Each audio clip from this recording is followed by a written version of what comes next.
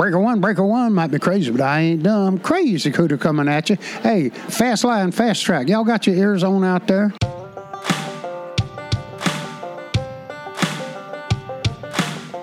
John Deere to New Holland. Just look at the load I'm hauling. Hard work, I hit it harder. Ain't nothing new for a backwoods farmer. Sun up to sundown, backing up traffic all the way to town. Camo hat and a farmer's tan, 'cause I'm a working man. Welcome to Fast Line Fast Track, presented by Fast Line Media Group, your innovative consumer resource and marketing partner of choice for the evolving agricultural community. Now, here's your host, Brent Adams. Well, welcome to another episode of Fast Line Fast Track. It's great to have you with us. On this episode, Tom Vilsack addresses hot-button ag issues during his Ag Secretary nomination hearing. We preview the upcoming virtual World Ag Expo out of Tulare, California, and we continue our look at soil health with the folks from Nutrien Ag Solutions. Jesse Allen is along with a Market Talk update, and the hot rod farmer, Ray Bohacz, has another installment of Bushels and Cents. We also hear the music of rising country star Kevin Jaggers. You won't want to miss a moment of this one. Let's go.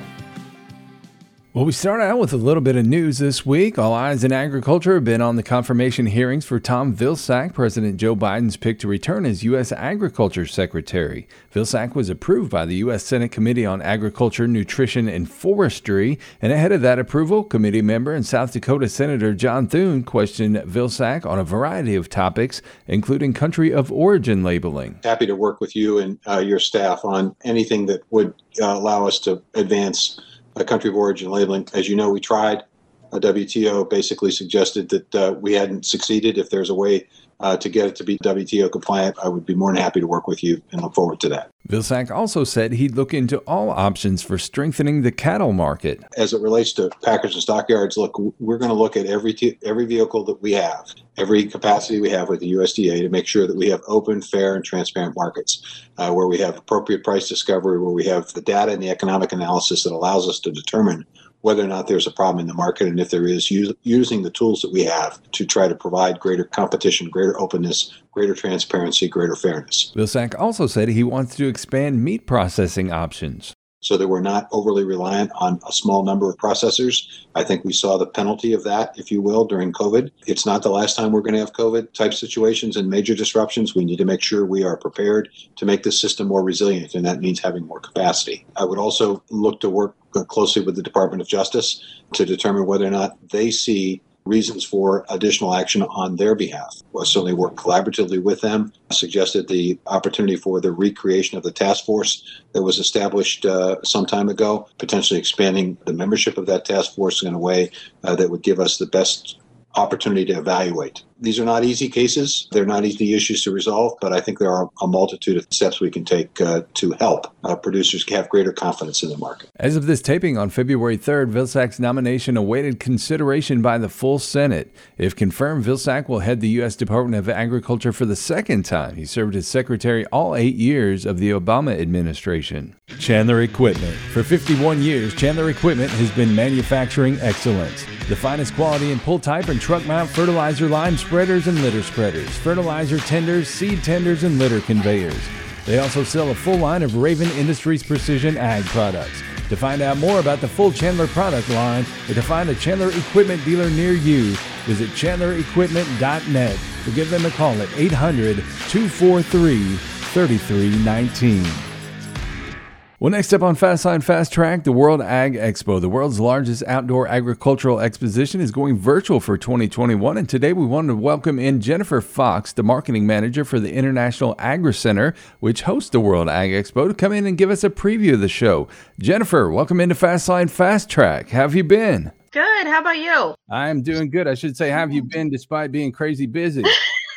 Yeah, it's, that's funny. Like, people ask, are you actually busy? It's like, yeah, because it's totally different. We had to learn something totally new and help everyone do it. So it's been busy. Well, I tell you what, if anybody takes one look at that website, it won't take very long to figure out what you've been up to since you guys made that decision to pivot back in November, because it is filled with a lot of agricultural goodness there. I mean, if you're in for getting some education out of this thing, it is a wealth. And I tell you what, you guys have been working overtime to get this done and present an outstanding world-class experience. For people to wrap their heads around, the 3-day in-person show in 2020 drew more than 106,000 people, 1,442 exhibitors, and they came from 46 states and 56 countries. So, I mean, this thing is a big deal. How have you seen this virtual show come together since the decision was made in November to make the shift? It's been better than we expected. And it's really been nice because our exhibitors are amazing. You saw how many seminars and things, but the exhibitors and the effort they're putting in, so pleased. We were going to be happy, man, if we can get 500 exhibitors on there, we're going to be over 700. And they keep coming in. So that's great. Hopefully we're doing something right. But it's been a lot of learning, like I mentioned before, a lot of learning. Our team in-house, it just working so hard, learning so much, and anything and everything we can do to get those exhibitors ready, share that information, and really connect those buyers and sellers. That's what we've been doing. Well, in no way this can replace the incredible experience of the World Ag Expo in person. But you guys have gone to great lengths to incorporate some of the most important aspects of the in-person show into the online event. One of those things, your research is showing that 38% of the folks who attend were there for product research. Another 22% were there to network, and 13% were actually there to buy on the ground. So how have you tried to still provide those avenues for getting those things done? Yeah, those are some of the biggest questions we've gotten. And luckily, we have been working with Map Your Show, who does our platform. We've been working with them for a few years, and they created this show and provided all those things for exhibitors. The biggest things that people are going to find is, one of the questions is, normally you can walk through the show. There's so much to see. And even along the way to seeing the exhibitor you're there for, you discover a new product or something new. So how do you recreate that online? It's different. So we really recommend that people get into product categories, a product gallery, because that's where people have videos, they have photos of all the different things, all the different products and services. You can scroll through it, find something new, anything like that to get people engaged. There's also, networking, as far as talk to those exhibitors, sign into your My Show planner, and you can chat live back and forth with exhibitors or an email from right inside that platform and get some of that business done. So, and then of course too, in seminars and live demos, there's a group chat. So you're going to talk to people from all over the world. And you bring that up, all over the world. As the name implies, this is an international show, and you've continued to put the focus on that with import and export seminars that are going to be very helpful to attendees, especially in the midst of a pandemic, where any kind of intel they can get to help put the situation in perspective is welcome. Yeah, and that's definitely one of those things we looked at is, okay, we can't do the live show. I have no control over that, but what can we do? Because ag hasn't stopped. So we got to provide resources. So we looked at those opportunities that now anybody can access the show. They don't have to travel to Tulare this year. We're missing that, but making it available for people around the world and finding a new way to get those people connected was really important. So really engaging with our local export council. Actually, later today, I'm getting on with U.S. Commercial Service, and we're going to make sure their people can get in and we have an International Business Center page for World Ag Expo in the show. If you're looking for help, there's going to be folks from our local Chamber of Commerce, from the U.S. Commercial Service, Small Business Association, that will be available in there with contacts to live chat, or you can email them. Same thing you can do with other exhibitors. We're trying to replicate those services.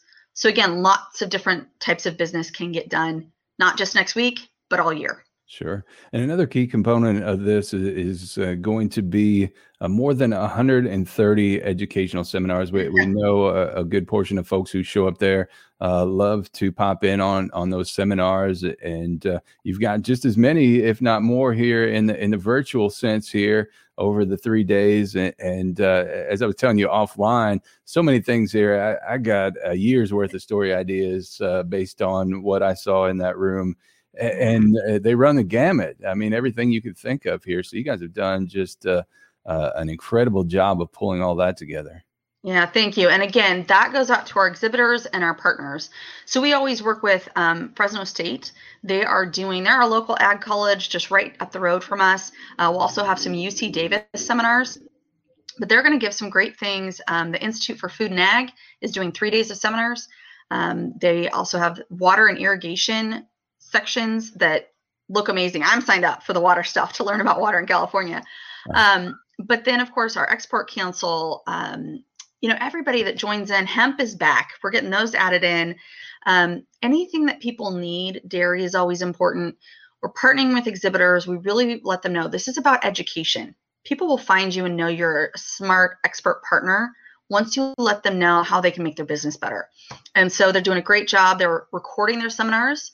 So that way you can, when you go into a live session or the first time it debuts, it might be a recorded session, but that means that speaker can be on that live chat and answer those questions for you in real time. And we're going to have some that are doing it live in Zoom so they can see you and you can ask those questions right there on the platform.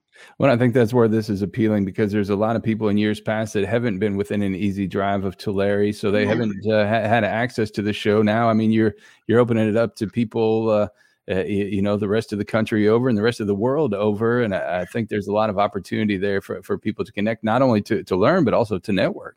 Yeah, definitely. And you can see it in the registrations. So I'm kind of looking at it like, oh gosh, I'd love to have like 5,000 people in there right now. Yeah. But we're creeping up on 2,000 registrations. And I know next week when people go to use the platform and they've set aside the time, those will go up dramatically.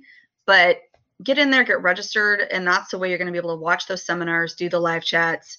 And you actually have a choice on if you want to share that information. So we provided some of those privacy options just so people can feel comfortable and get what they need. And I would say looking at the list of topics, even though there are some topics that are probably more suited to folks in California and on the West Coast, when you talk about some of the water or some of the a specific crop, that there are a lot of things in there from a business sense, from a trade sense, that are applicable to people everywhere, and definitely worth their time to check out. Yeah, definitely. And we'll be looking for more opportunities, and that will come from our exhibitors. What's going on with policy updates? I mean, we've got a new administration in the White House, so there's going to be some changes there that we're going to be working all year to continue to bring that information and make more things available. That always lends itself to interesting discussion, doesn't it? Yeah. So there's so many great features on this website that you've done for this virtual show. Is there anything that you've added to this virtual format that you didn't have in some sense in the live show? Really that live chat where you can reach out to an exhibitor anytime, I think is kind of, when you're at World Ag Expo, you can just walk up to somebody. It's great. Yeah. But we also realize, especially in this format, that we've got to be available 24/7 and have those open lines of communication for people all around the world. Yeah. So there is live chat, and we'll probably go over it in some video, but you can see when someone's available to chat. And if they're not, you can shoot them an email from right in there. Yeah. It goes to their inbox, and then that way you've sent them that note. There's also a great dashboard that once you create your My Show Planner, you can click the plus sign on any exhibitor or their piece of information, and now add it to your personal dashboard, and you can refer back to it all year, print it out, whatever you need, just so you have that information and customize what you want to see. Yeah, and very intuitive, super easy to navigate and use. So can't wait for everybody to check that out. 2 more features that have become staples at the World Ag Expo that we'd be remiss if we didn't mention are A, the top 10 product winners, and B, the Toyota Tundra giveaway. And all of the show has gone virtual. Both of those things have returned for 21. Let's start out first with the top 10 winners, because that's always a must-see for folks. Yeah, definitely. We had a great crop this year, and it was, a different year just with everything, but really great. You'll see on the homepage of the site, there is a tab right there that'll take you to the list for the top 10, but also check out seminars, because we, all of our top 10ers are able to do a seminar. So we've probably got at least 6 scheduled right now. So if you want to be in a seminar, see how they developed it, see what the product is, see it run, that's what they're there to do. And so same thing with the other seminars. If you miss the live version, the live chat, you can go back and watch it on demand later and be able to reach out to those top 10ers. They did a great job. Yeah, very, very innovative stuff there. So go give that a look. Also, the Toyota Tundra giveaway, that's become a popular mainstay of the show. Yeah. And that's, we have a great partnership with Toyota. It's the Central Valley dealers here in California. and it benefits our local Valley Children's Hospital. So we're really hoping that, there's the availability for people, even though it's been a tough 12 months, that, hey, the chance of winning a truck, and it's a donation to a children's hospital. You can't buy tickets online. That's California law. We can't do it that way.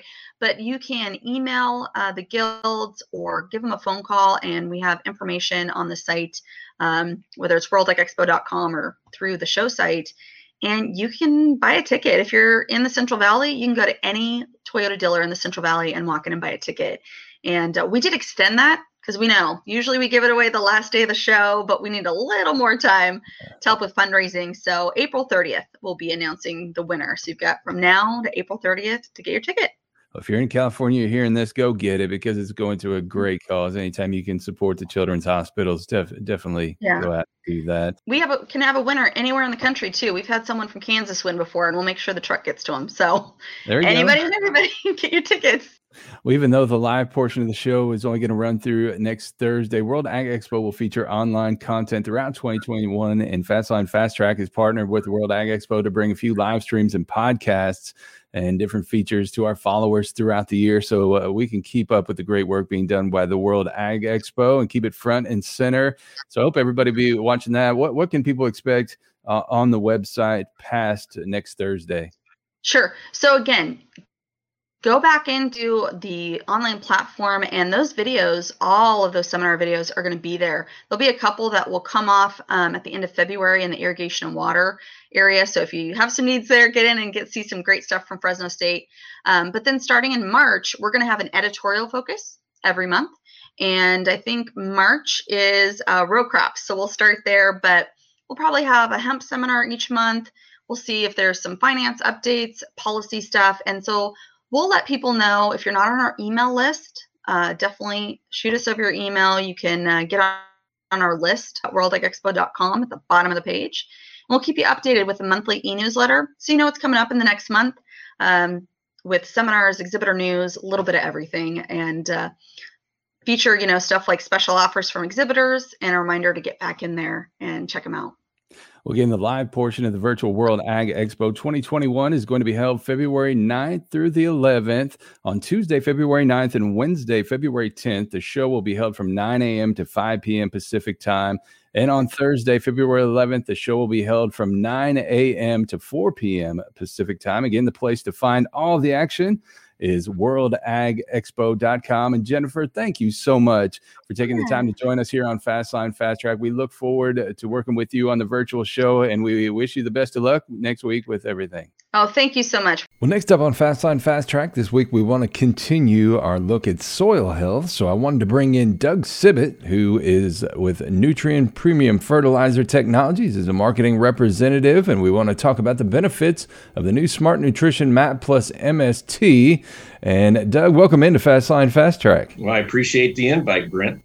So we're talking about a decreased risk of sulfur leaching and reduced salt index for seed row safety. That's something that I know will catch the attention of a lot of farmers listening to this. Oh, definitely. When you look at when the Clean Air Act came out in the 70s, we did such a tremendous job of cleaning our air from those emissions from our manufacturing plants. But one thing that did to the grower was it stopped giving them free sulfur. I'm old enough to remember the acid rain talks in the 70s, and now you just don't hear about that anymore. So farmers have had to add sulfur to their fertilizer applications, something that they weren't used to. And with sulfur application, when it's taken up into the plant, it's taken up in the sulfate form. So that is highly leachable. It can be lost to the environment. So with Smart Nutrition MAP Plus MST, we're in the elemental form, but it's a micronized sulfur that will actually break down quicker once the soil temperatures start warming up and those soil bacteria start breaking it down. And Doug, if I understand correctly, you have more than 20 years and 1,000+ site years of data that went into developing ESN Smart Nitrogen, which delivers efficient and effective nitrogen application across crops and geographies. Yes, that's correct. And we will celebrating our 20th year in 2021. So it's really quite an accomplishment, and we've grown sales every year. We actually started off with a coating plant in Carsland, Alberta, Canada, And then we expanded into New Madrid, Missouri with our second coating plant in around 2010 and started making ESN there as well. So I'm sure there's folks out there listening to this and wondering, how do you find the right blend of ESN to optimize crop performance and also your return on investment? Great question, Brent. I mean, it's really depending on the crop. When we look at the release of ESN, it's a controlled release. It's not a slow release, it's a controlled release. So what we need are warm soils and we need some moisture. So when we're applying nitrogen early on, let's say at a pre-plant application, we might use a soluble source of sulfur in the blend somewhere, whether that's urea, AMS. We could actually partner up with UAN later in the season as well, not blend together, of course, but we want to use some soluble source of nitrogen to help feed that crop early.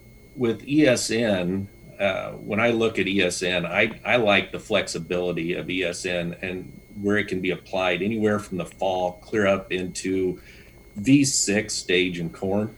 I like with the Smart Nutrition MAP plus MST product to maybe get into more of the microsulfur technology, the MST portion of it, because I think that's what separates it from anything else that's out there on the market. I mean, there's good products out there, Brent, but this micronized sulfur technology is just completely different. When you look at micron size of the sulfur in the MAP plus MST, it's less than 15 microns, which compare that to a red blood cell. It's around 10 microns. White blood cells are around 20 to 25 microns. So that shows you how small that is to a larger surface area. So that's what I was saying. It's easier to break down and be available. Excellent. Well, we thank you so much for your time, Doug, and we hope to have you back at some point to give us an update on this. You bet. I appreciate it, Brent. Again, we've been talking with Doug Sibbitt with Nutrien Premium Fertilizer Technologies. And now I want to bring in Christy Preston, who is the Nutrien Senior Agronomist, to talk about the benefits of Smart Nutrition MAP plus MST. And Christy, welcome in to Fastline Fast Track. Good morning, Brent. Glad to be here. So we're talking about this great product, Smart Nutrition MAP plus MST, and we're talking about a decreased risk of sulfur leaching and reduced salt index for seed row safety. And as we talked about with Doug, that's something that I know is going to catch the attention of a lot of farmers. Yes, exactly. Having a lower salt index means that they can apply it in the row with the seed. And for a lot of farmers, that's going to be very critical come springtime. You got to take those blessings where you can get them, don't you? Yes, and farmers are always fighting, the weather and trying to do all their practices. And any product that can offer versatility is going to be key. So how does the patented micronized sulfur technology work? So what it is we've taken elemental sulfur and we've made it really, really small. And so one thing that when it comes to fertilizers that affects oxidation rate is the size of elemental sulfur within that granule. And so we've mixed micronized sulfur technology, or MST, with MAP and made this co-granular fertilizer, which means it's evenly distributed within the granule and it's a very fine particle size. Both of those components lead to faster oxidation, but at the same time act as a slow release fertilizer and can prevent, like we've already talked about, leaching. Well, let's talk about sulfur depletion a little bit and the benefits of adding it back to the soil. Yeah, so many farmers are actually seeing sulfur depletion because we've cleaned up our fertilizers. There's not as much sulfur in fertilizers. We're not getting the acid rain or sulfur deposition that we have in the past due to the Clean Air Act. And third, we're seeing higher and higher yields. Higher yields means more nutrients being removed. And those three things have caused farmers to now start seeing sulfur deficiency. So we need to supply it back. And one of the things that comes along with this is the economics, soil management tools, expert industry advice, and concise research to help make sense of today's ever-changing crop nutrition needs. Yeah, so we have an economics website where we take research from universities or, some of the hot topics that farmers need to know about. and we try to make it a one-stop shop for, your crop business. And one of the things that we do have is an ROI calculator that allows a farmer to play around with different scenarios to see what his potential ROI might be for fertilizer applications. At this time, that model is just limited to phosphorus and potassium because that's the data that we have available. But one day we hope to expand to other nutrients and, of course, more crops and more geographies. And as they're playing around with that tool and, if they have any kind of questions or anything, I would imagine you have people at the ready to kind of walk them through any issues that they might have. Exactly. And that person actually is me a lot of the times, and several other people that are on the agronomy team here at Nutrien.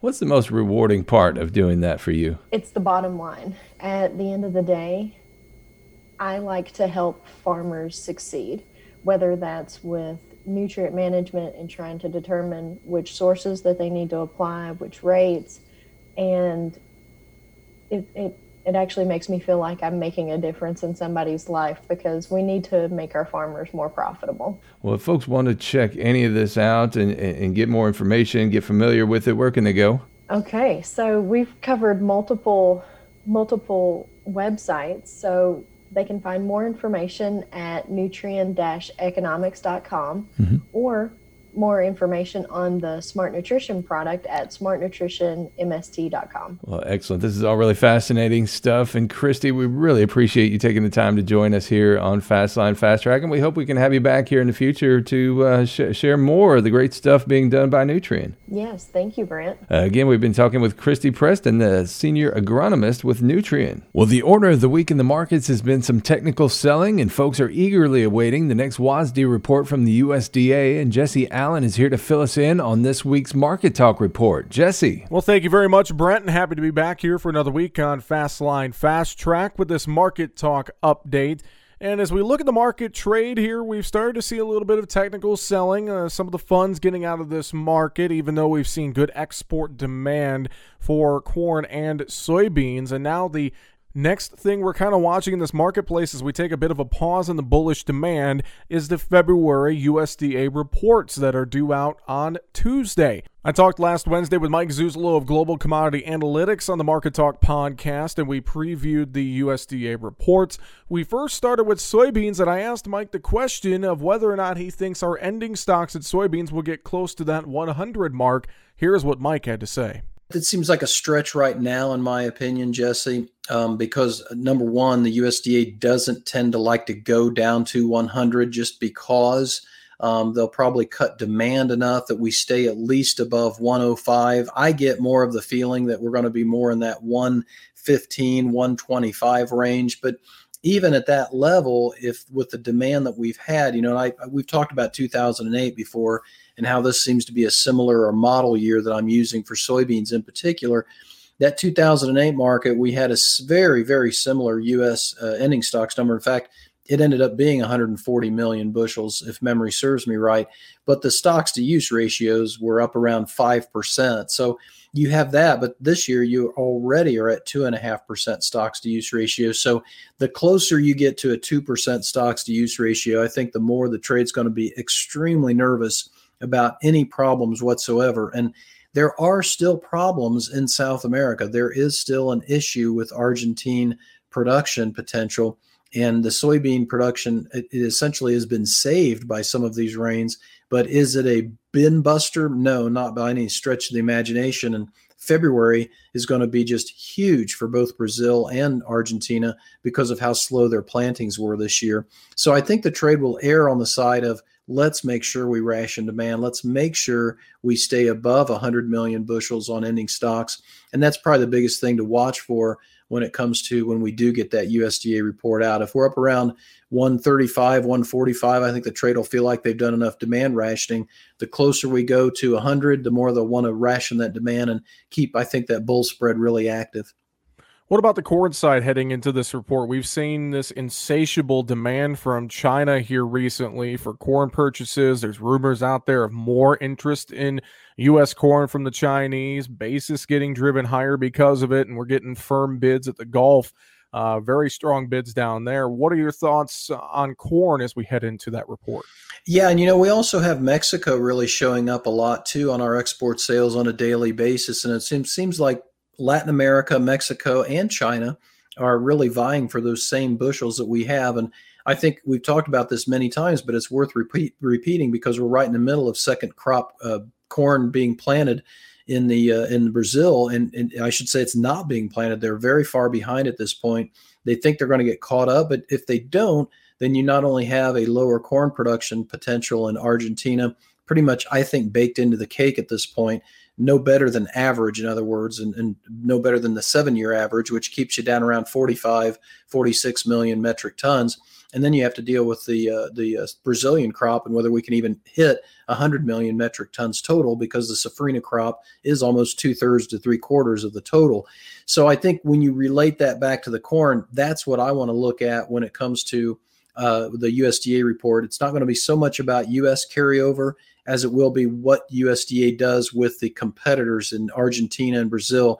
Do we tighten up the supplies around the world even more so that we remain the last game in town, or the only game in town, all the way through to our planting time period in April here in the Northern Hemisphere? Having said that, I think 1.35 billion bushel carryover is probably what I would expect out of USDA given our demand base. And essentially taking 200 million bushels off the last month's carryover makes sense to me, because that's what USDA tends to do at these time periods in the winter. We're picking up on shipments in corn, but it's not as red hot as it's been for the soybean. So some of the private estimates coming out at 1.1 billion, that would be a surprise to me if USDA took us that low. And again, that's Mike Zuzolo with Global Commodity Analytics, who joined me last Wednesday on the Market Talk podcast, and he joins me every Wednesday on the show. And you can always catch up with past episodes on your favorite streaming sources, or go to markettalkag.com. For another week of Fastline Fast Track with this Market Talk report in Nashville, I'm Jesse Allen reporting. And you can find Jesse's daily market updates at markettalkag.com. Again, markettalkag.com. You can also find him by searching Market Talk on Facebook. He also appears on the American Ag Network, and you can hear him host Your Ag Today, weekday mornings about 6:50 a.m. Eastern on SiriusXM Satellite Radio, Rural Radio, Channel 147. Next up on Fastline Fast Track, it's time for another installment of Bushels and Cents with our buddy, the Hot Rod Farmer, Ray Bohacz. Don't forget, you can check out all his great multimedia content at farmmachinerydigest.com. Welcome to Bushels and Cents, a weekly podcast from the Farm Machinery Digest. I am your host, Ray Bohacz, the Hot Rod Farmer. And never forget, it is not what you make, but what you keep that counts. The coolant temperature gauge on any engine provides more information than most recognize. If an engine takes longer than normal to reach operating temperature, the thermostat may be stuck partially open. Conversely, if it runs slightly hotter than normal, the thermostat may not be fully opening. What complicates this is most engines dampen the dashboard gauge so that it does not recognize incremental changes in the engine's coolant temperature. This can result in an engine that operates too cold or too hot without you being aware of it.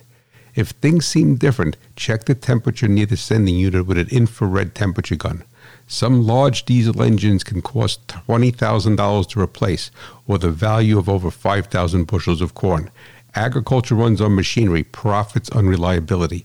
Visit farmmachinerydigest.com, where steel and soil meet. And don't forget, Ray Bohacz has launched Farm Machinery Digest Radio on SiriusXM Satellite Radio, Channel 147. It airs each Saturday at 11 a.m. Eastern and again on Sundays at 6 p.m. Eastern. So I hope you go and give him a listen. Well, next up on Fastline Fast Track, we head on over to the musical side of the house, where this week's guest has been a friend of the show since the beginning. He's done many big things since releasing his debut EP, Looking for a Party, and he's looking to carry that momentum into the new year, and we can't wait to tell you all about it. Kevin Jaggers, welcome into Fastline Fast Track. Man. Good to be here. Thanks for having me, man. Yes, sir. How you been? I mean, not too bad, man. It's been a crazy year, but, 2021's looking up, so really excited. We got a lot of stuff happening this year, so. Man, and I tell you what, you have been a songwriting and content producing machine over the past couple of years here. Yeah, I don't know about that, but I do what I can. So, and it's all starting to pay dividends for you. Yeah, I'm definitely pleased with some of the things that we got coming up, and you know, it like I said, it's looking to be a great year. So I'm ready for it. Well, we're going to start this one off right. Here's Kevin Jaggers with the title track of his EP, Looking for a Party, on Fastline Fast Track. It ain't easy making a living, just a picking and a grinning, but I'll damn sure give it a try.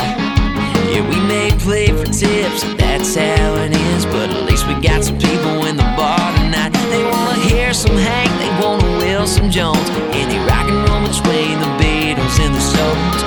Do my best to try not to disappoint. All the redneck, white trash, working blue collar on the bed to the bone, the party all-nighters, hippies and the gypsies and the crazy freaks, got the classy on the way down to see. They say we're here for a good time, ready or not, and it's Friday night and we done punched that clock.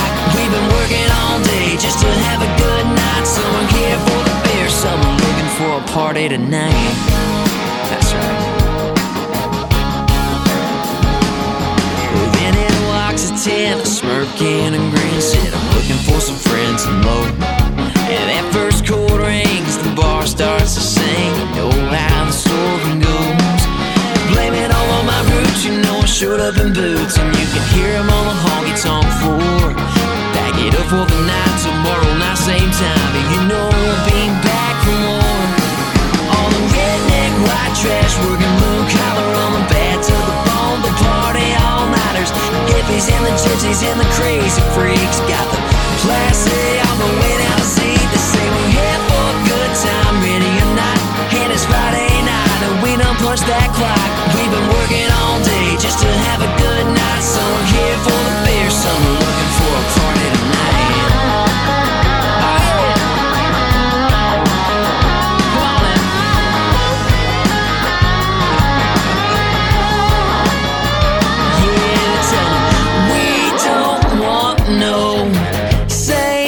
Sad song, no, same three chords and the truth.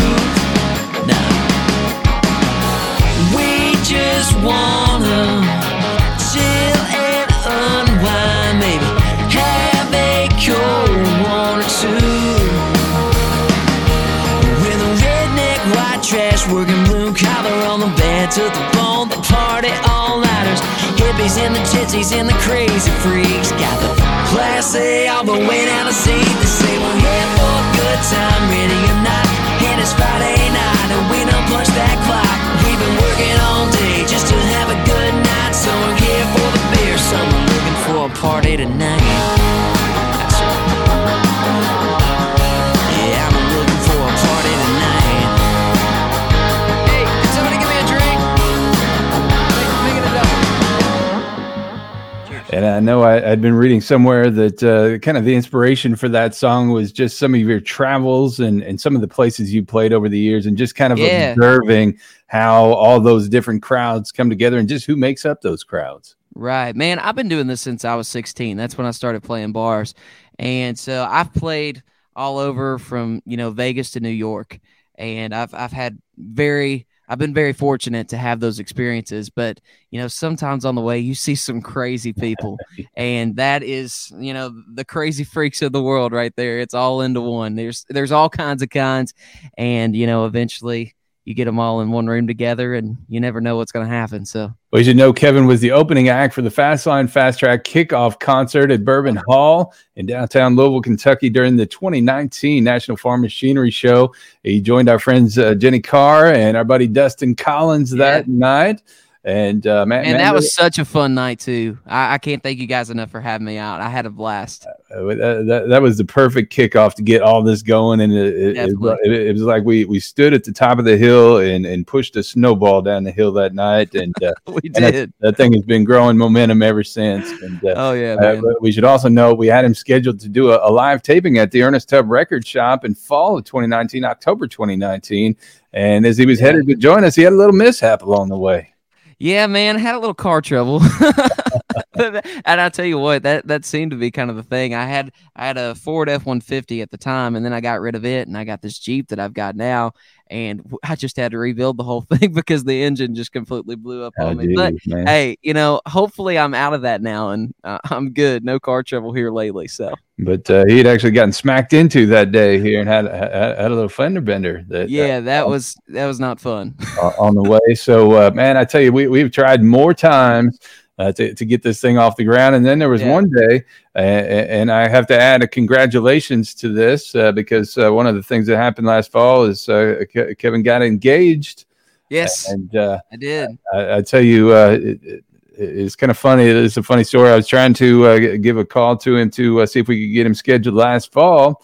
And the day I called him, unbeknownst to me, he probably had butterflies in his stomach and a million ideas going on in his head. Yeah. Because he was a few hours away from proposing to his lady, and I did not know that. And a couple hours later, I got on Facebook, and I thought, lo and behold, wow, her birthday is actually we're at her parents' house in Kentucky, and we're celebrating her birthday, and so we're out here right now. But yeah, I was so nervous that day. I was like, man, I can't do it today. I don't know. And here's this crazy fool calling you up in the middle of all that. Hey, no, I appreciate it, man. I'm so glad we're doing this now, man. I've been looking forward to this for a while. So. After all this time, we finally got it going. So finally, But for all the folks who are unfamiliar with you and your work, let's go back to the beginning, man. You're a Kentucky native, Hardin County, Kentucky, not too terribly far from the Fastline home base. Tell us about growing up there, and tell me when country music really first began to inspire you. So, well, first of all, I grew up in a little town called Sonora, and it's a little bit south of E-Town, about 45, 50 minutes from Louisville. And man, it's when I talk about small town, we've got a stoplight and a Dollar General, and that's about all we got going for us, So, but I absolutely loved being from a small town, and my dad had a farm, still has a farm there. And, I always loved that just small town, kind of growing up. And my dad's side of the family, they always were, really big into music. And my aunt, she used to be a background studio singer. And so I would see her, she played from places to, Branson, Missouri. She had a residency out there and played on the Opry and several different other things too. So watching her go through her experiences as an artist, being around that, as a kid, you find it fascinating. And so ever since then, I knew that's what I wanted to do. And thankfully I got a good support behind me, and they let me go and chase those dreams early. And the rest is history, man. When did you actually start playing guitar? So I begged my mom to start me in guitar lessons when I was 5 years old. And she had talked to some people, and they were like, I still think that's too young. I don't know if he's going to be able to grasp, the chords and remember those kind of things and have the attention span that it takes to learn it. And I proved them wrong. I did. So I started right when I was 5 years old, and took lessons all the way through college. And, I'm not saying that I'm the best guitar player in the world, but, I do get my way around that. And I definitely have a little more comfortability behind a guitar. And so that's when I started playing guitar when I was 5, man. When did you first start finding your voice? Man, the story goes the same aunt that used to play on the Opry. I took the mic and started singing Barney songs when I was like 2. So then that was at their wedding. Like I took it during the ceremony. So I kind of feel bad about that. But apparently that's when I started singing, and I sang before I talked. And, in high school, I really started looking at this as, an opportunity that I could actually do this and maybe be able to do something with it. And that's when I had another aunt that would, take me out of school, and we'd go and play anywhere on Broadway in Nashville. And I guess that's when I started, finding my voice, and then, getting into the college years and stuff like that. I didn't tell anybody that I sang or did anything like that in high school. So it wasn't until college that people started realizing that, that guy that we went to high school, he sings and does the country music thing. So I guess that's when everything really started to take off there. Do you remember playing your first bona fide country music show? Yeah, I do. It was at Little Rick's neighborhood bar and grill in Lebanon Junction, right off the interstate. A little, just family restaurant, and they kind of took a chance on me, and I think I was 15 when I played there, and yeah, I can't imagine how that sounded, but I'm so thankful that they let me do it. Well, was that an A to Z crowd there too? I would imagine. Yeah, I mean A to Z for sure. It's just you and especially right off the interstate, a lot of truckers come in there and have their dinner and stuff. So talking to people, I mean, I've got some interesting stories from playing there for several years. I played there, so yeah. And I would imagine that just kind of fueled that passion to just take another step out further and see how far you could go with this thing. Yeah. In the midst of all that, when I was 16, I was working at a radio station in E-Town, and I had a general manager there that he was like, hey, like this is great that you're doing this. He said, but radio is going to be here for a while. Why don't you start pushing to your other dreams and your other talents and stuff? And so if it wasn't for him, I don't know if I would have made that jump. But I'm really thankful for that. Unfortunately, he's passed and no longer with us, but I mean, it was definitely an inspiration to me. And that's one thing you've kind of stuck around here and there over the past few years, is still doing some radio. Yeah. So I work and I do some weekend shifts in Bowling Green, and thankfully with the powers that be of radio now, I can do that from wherever I'm at, on the road, or if I'm at home. And I think with the COVID world, it's a lot easier to do things like that, but I'm still on during the weekends, and radio's always been a passion. I love having that line of communication with people, so it means a lot that I can still do that. And give them the call letters and the frequency so they know how to find you. Yeah, WGGC, it's 95.1, and you can get it all the way up into the E-Town area, all the way down to Nashville. So if you're watching outside this area, Goober 95.1. Make sure you go check them out. WGGC.com too. You can stream it. So Bowling Green, Kentucky. Go give them a listen. Man, I tell you what, you talked about playing Lower Broadway, and not unlike a lot of the people who have been on the show we've had before. You cut your teeth down there, like many of them, playing on Lower Broad, playing Tootsies, and you've also developed a nice partnership with the folks at Blake Shelton's Old Red Club, which I love them. Had you on stage at many of their clubs. Yeah, many of them. I've played every location that they have except the one in Blake's hometown in Oklahoma, and I'm still really looking forward to doing that. But they're such great people. I love them to death. I love playing there because that's one of my favorite places, and it's always fun. But yeah, I started at Tootsie's. That's when that was the first place that I ever played on Lower Broadway. And I mean, did you have to go through the whole audition process? Yeah, absolutely. A guy named Greg Humphrey took me in. He was a longtime bass player for the house band there, and he really took me under his wing for that. And it's all about finding those connections. That's what Nashville's about to me. Meeting people that can help you, that you can help them, and that networking is really important. What was that audition like? I did Wagon Wheel and Friends in Low Places. That's all you need. Yeah. So Broadway, I threw everybody off. Nobody was expecting that. That's pretty funny. We just had that conversation 2 weeks ago with Noah Garner. That's what we talked about. But I tell you what, man, it's a great place to get forged in fire and battle tested. Down there, you can play those 4-hour sets down there and learn how to work an audience. You really find exactly right. I mean, you find how to work a crowd. You find how to make sure your stamina can make it through the whole show, and how to play with a band. I mean, there's so many different things that you learn from, cutting your teeth down on Broadway, and I wouldn't have it any other way. Yeah. And we talked about learning to sing and play, but what about songwriting? Where does that fit in for you?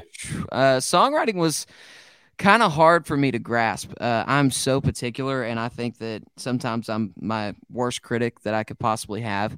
And so for me, still really am tedious on songwriting. And so for me, I started doing some stuff in high school, and, I played for family, and they'd be like, yeah, it's okay. And, after, several years of, writing terrible songs after terrible song, finally some good stuff started to happen. So yeah, I mean, it was one of those things. I think that came later on after I'd, already started playing covers and stuff like that. Yeah. Now, do you get a chance to do much in the way of co-writing? Yeah, I try quite a bit. Dustin that does your all's theme song, we've written several times, and I've had several writes in Nashville, and thankfully ASCAP's really good to me. They let me have their writing room when I come down, and so that's awesome, and I can network with some really great writers and really great talent, and it's a lot of fun. And definitely I've had more time doing that last year than just about any year, because I think last year I played, let's see, I think I hit somewhere around 170 shows. Wow. So that I stayed pretty busy, but I still wrote. That was 2019. I take that back, because 2020 I did nothing. Yeah. So, but yeah, so I wrote a lot last year, and it was nice to kind of flip that, because normally I'm like, yeah, I need to be writing. And then when it was the only thing that I could do, I wanted to, so I had the time, so it worked out. You talk about Dustin Collins. He's a guy who's been really supportive of you, and really gotten behind you. Dustin, he's helped me out quite a bit, and I can't thank him enough. Like, with doing a whole career in country music, or any career in music in the entertainment industry, it takes a village, and that's no exaggeration. You've got to have a lot of people in your corner. And he was one from the get-go. He had, heard my stuff when I would come over and we would write. And he was like, I need to hook you up with somebody. And he hooked me up with my producer, Bill. And I mean, he really formed the studio version of Kevin's songs. And it's still in process, because, it's one of those things. I'm always used to a live setting, and I'm always used to playing off the crowd. So the studio is completely different for me. And so it was a big learning curve, and practicing and really enunciating, kind of like I did in radio. And I actually credit radio for really helping me kind of get ready for recording albums. If I didn't have that, there's no telling how I would sound. So. When I tell you, talk about Bill being the Grammy Award-winning producer, Bill McDermott, who actually produced that song you heard at the start of our show each week here, done by Dustin Collins. Dustin just commented. He said, "Oh, thanks, sweetie." You're welcome, bud. Matter of fact, I know Dustin was just in the studio with Bill this week, and Ashton Shepherd. So be on the lookout here. I know they've got something that. He sent me a video of them working on the mix today, so that was pretty cool. That's good stuff, man. And man, I just wish him the best of success. And that's a solid group coming out of down there in Nashville. And you've put it all together. Some of the acts that you've supported along the way, Chris Young and Lady A, Little Big Town, David Lee Murphy, the late great Joe Diffie, Riley Green, Ryan Hurd, and we could go on and on. But man, there's a number of them. Yeah. What would you say is of those shows and of the names I mentioned, is the most memorable for you? For me, probably, and at least right now, don't get me wrong, they're all great artists, but for me, I'm a huge 90s country fan. So being able to open up and be a supporting artist for Joe Diffie, right after, he stopped playing with all the COVID stuff, and then eventually, passed away due to COVID complications. That just means a lot to me, being able to have said that I've done that, and that's one of those things that, don't get me wrong, a lot of those artists, they're great and they're doing big things, but that was a really important one for me. Yeah, for sure. I know his aunt, Dawn Anita, has been on the podcast before. Yeah. And is probably going to be back on here shortly here. She's got some new music out. And still putting out music. And it's just a great family. So that's amazing that you got the chance to do that. Well, before we go on, let's hear one more from Kevin Jaggers. This is Hell of a Good Time on Fastline Fast Track.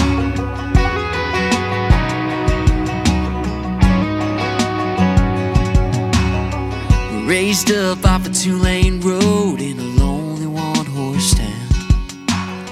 And time passed when we didn't know it was slowly ticking down. From a Friday night in July, summer heat record high, got the truck parked back where the moon shines. Baby with the tan line, denim cut looking fine. Yeti filled eyes packed, ready where the party's at. We rode a little heavy on the wild side. We drove every county road open wide, switching lanes doing 105. We were pushing every limit out on old 139. Chasing skirts, spinning dirt, a lot of love and a whole lot of crash and burn. Learning from all the wrongs and rights. We were living every minute for a hell of a good time.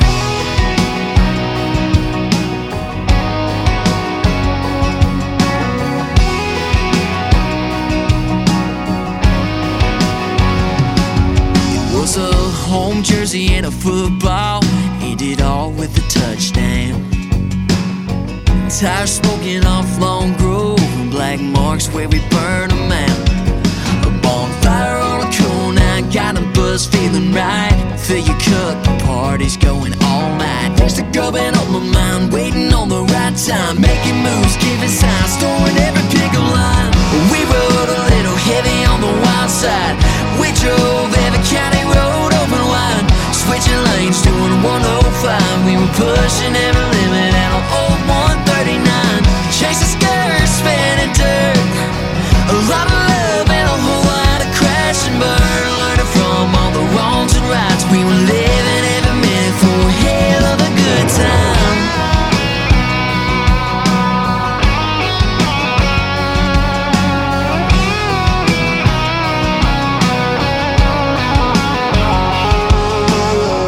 We rode a little heavy on the wild side. Oh yeah. And we drove every county road open wide. Yeah, yeah. We rode a little heavy on the wild side. We drove every county road open wide, switching lanes doing 105. We were pushing every limit out on old 139. Chasing skirts, spinning dirt, a lot of love and a whole lot of crash and burn. Learning from all the wrongs and rights. We were living every minute for a hell of a good time. Yeah, sure was a good time. We were living every minute for a hell of a good time. All right, thank you. Good stuff. And that was your first single, man. What has that song meant to you? A lot, man. That was one that really kind of got me off my feet a little bit as far as the country career goes. And we got that on a few independent charts that really pushed that out there. And yeah, that was one of the first, what I consider good songs that I've had that something came out of. So that was really cool. People were like, who is that guy, man? He's pretty good.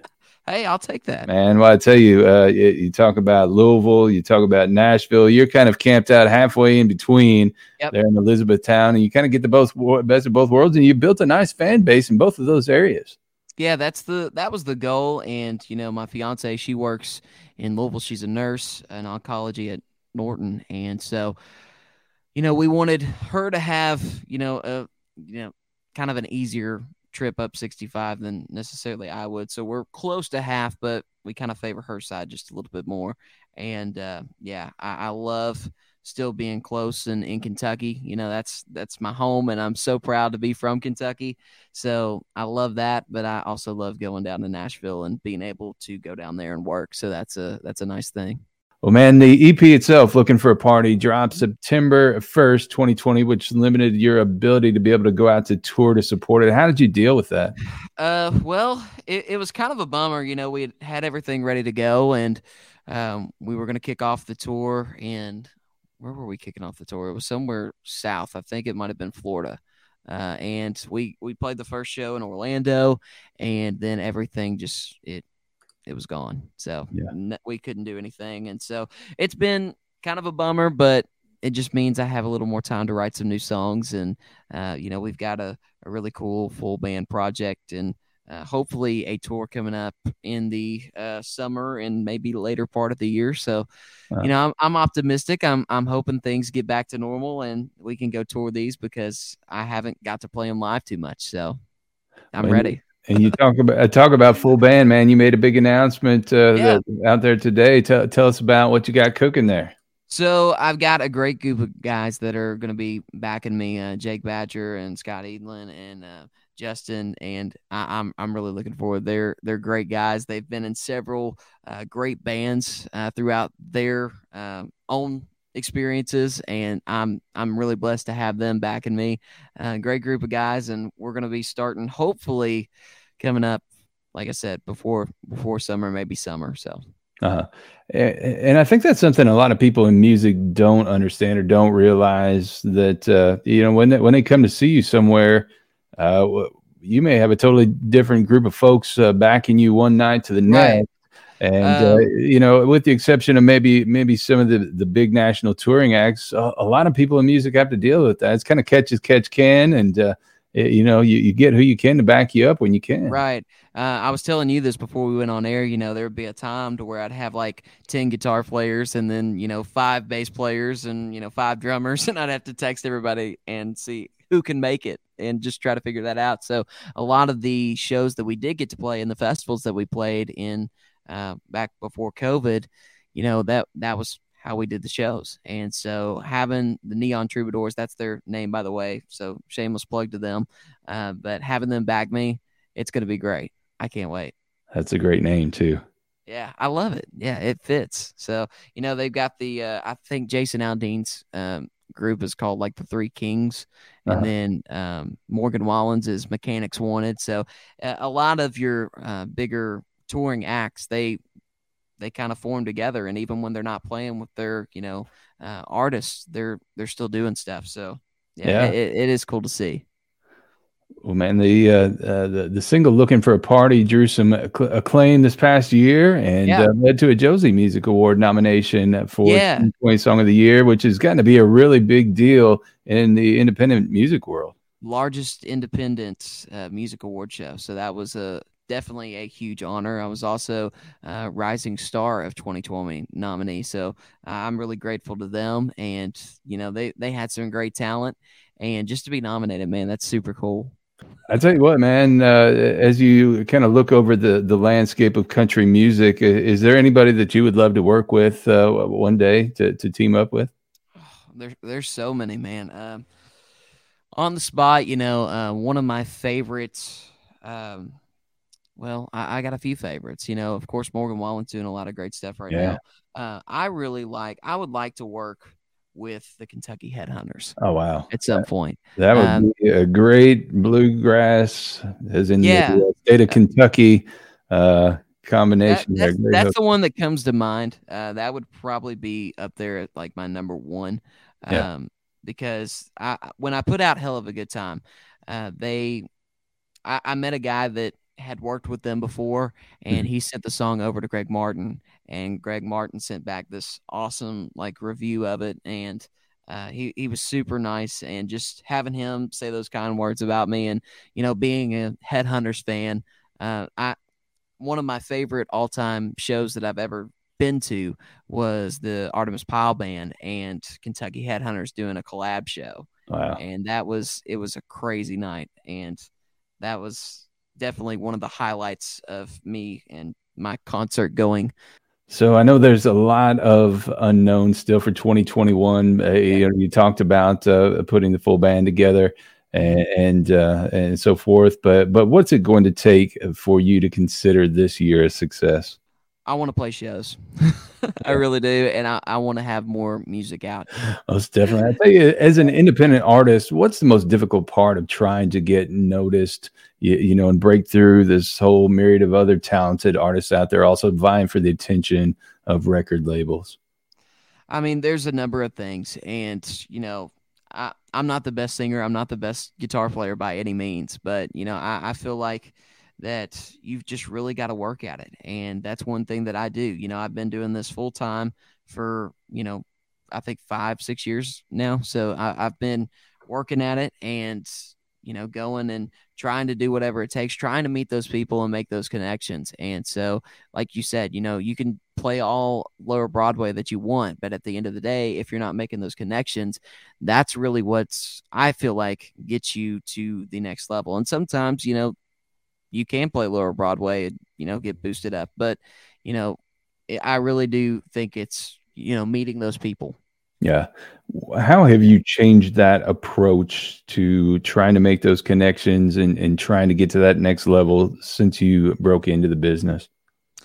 So there's a few things. Number one, and especially with COVID and stuff, it's really hard to go and meet those connections. So you're doing a lot of Zoom calls. You're doing a lot of, talking to people, email, text, and that kind of thing. For me, I'm not much of an email and texter. I don't like doing that. I like being able to talk to you, and so that's the way that I do. I try to at least get you on the phone if I can't meet you in person or meet you through a call or something, and that's one of the things that I really try.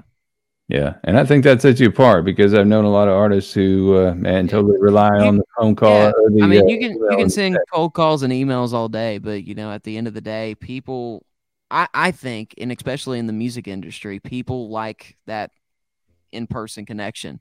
So trying to get as close to that as possible, for me, that kind of works out better for me than just sending out a bunch of emails. Not to mention the fact that their email boxes are generally inundated with other people trying to do the same thing. So there's so many talented people, especially in Nashville, and so finding ways and doing things differently is the name of the game, So when you get a chance to step away from the game, what are some of the things you like to do away from music? I get this quite a bit, but honestly, I am so involved in music. There's just so many things, people say, what do you do outside of music? Well, music's my life, and so there's so many different elements that I do. But as far as like hobbies, I'm a terrible golfer, but I do like going to playing golf. Right now, I haven't been out as much as I should have because I've been kind of behind the scenes trying to get some stuff done, and I don't really like cold weather, so I don't really get out and all that kind of stuff. But there's that. I got 2 German Shepherds at home, and they kind of keep me busy too. And wedding planning right now is what I do in my spare time. There you go. Have you set a date yet? Yeah, we're getting married in September, so I'm really looking forward to that. Well, before we get out of here this week, let's hear one last song from Kevin Jaggers. This is his latest, Hook, Line, and Sinker on Fast Line Fast Track.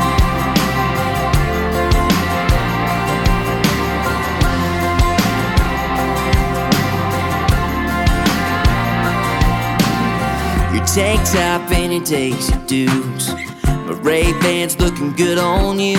You're a Southern Belle Stunner in them high-top shoes, and I try not to steer, but girl, it's hard to do.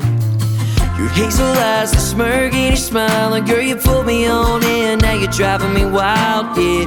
Ain't gonna lie, I've never felt like this, but honey, I don't mind, 'cause you know that I love it when you got the radio up to your favorite song. Got your pretty hair down, you were singing along like a rock star in the passenger seat. Girl, the way that you move got my heart skipping beats. Your tan legs, girl, they turn me on, and it's a different kind of feeling that slows it on. It's a picture perfect view, ain't nothing better in the world. Got me hook, line, and sinker, girl.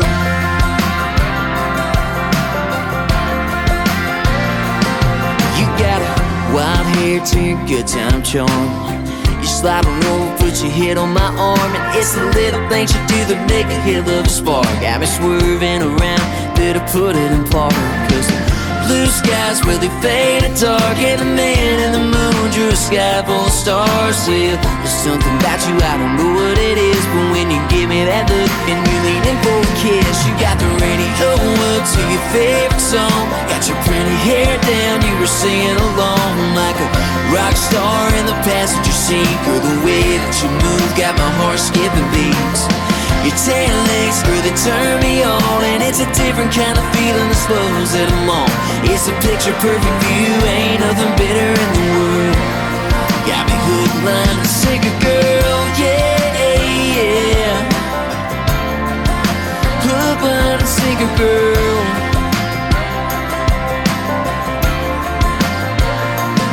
You got the radio up to your favorite song. Got your pretty hair down, you were singing along like a rock star in the passenger seat. Girl, the way that you move got my heart skipping beats. Your tail legs screw that turn me on, and it's a different kind of feeling that slows that I'm on. It's a picture perfect view, ain't nothing better in the world. Yeah, it's a picture perfect view, ain't nothing better in the world. Got me hook, line, and sinker, girl. Yeah, hook, line, and sinker, girl. Got me hook, line, and sinker, girl. Yeah, hook, line, and sinker, girl.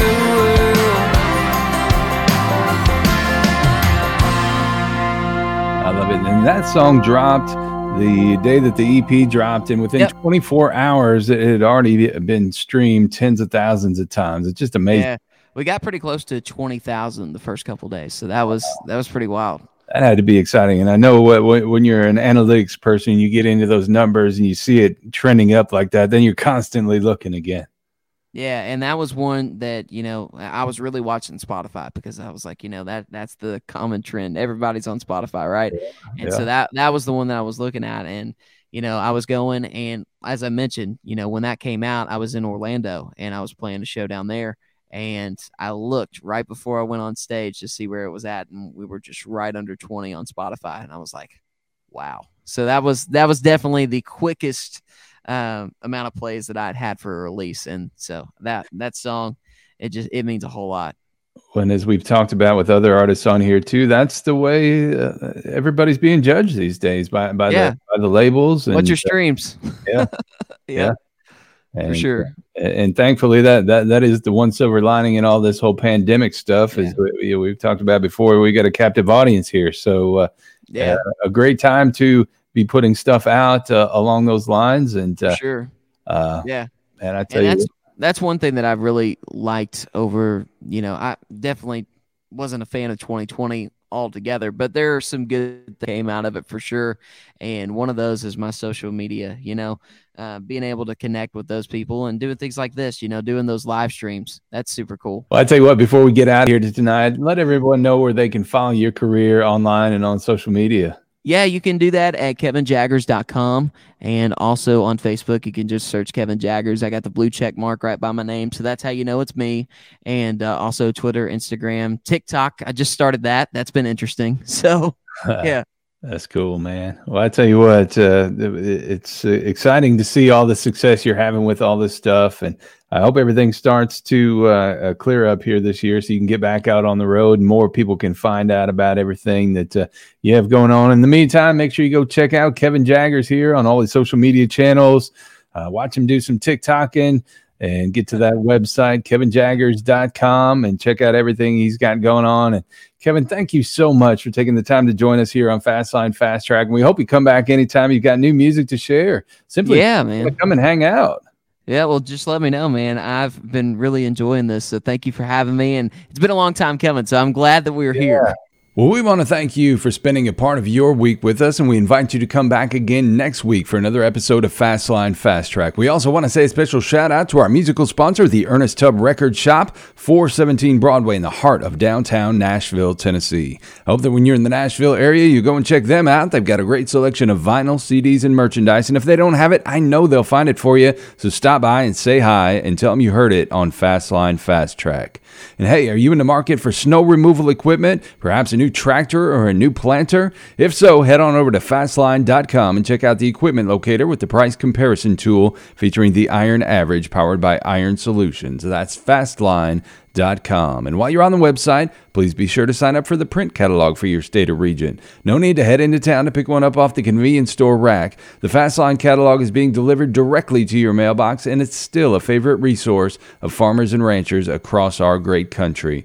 And don't forget to subscribe to the Fastline Fast Track podcast on Apple Podcasts, Google Podcasts, Spotify, Stitcher, TuneIn, iHeartRadio, Amazon Music, Deezer, Audible, and Radio.com. And be sure to hit us up on all those socials: Facebook, Twitter, Instagram, LinkedIn, and YouTube. Well, it's time for us to get on out of here. So until next time, it's Brent Adams saying y'all come back and bring along a friend. You've been listening to Fastline Fast Track, presented by Fastline Media Group. To learn more about Fastline's customer-focused marketing solutions, visit FastlineMediaGroup.com and check out our brand websites, Fastline.com, BigAg.com, and PinkTractor.com. If you have topic suggestions for future podcasts, drop us a line at Brent.Adams@Fastline.com.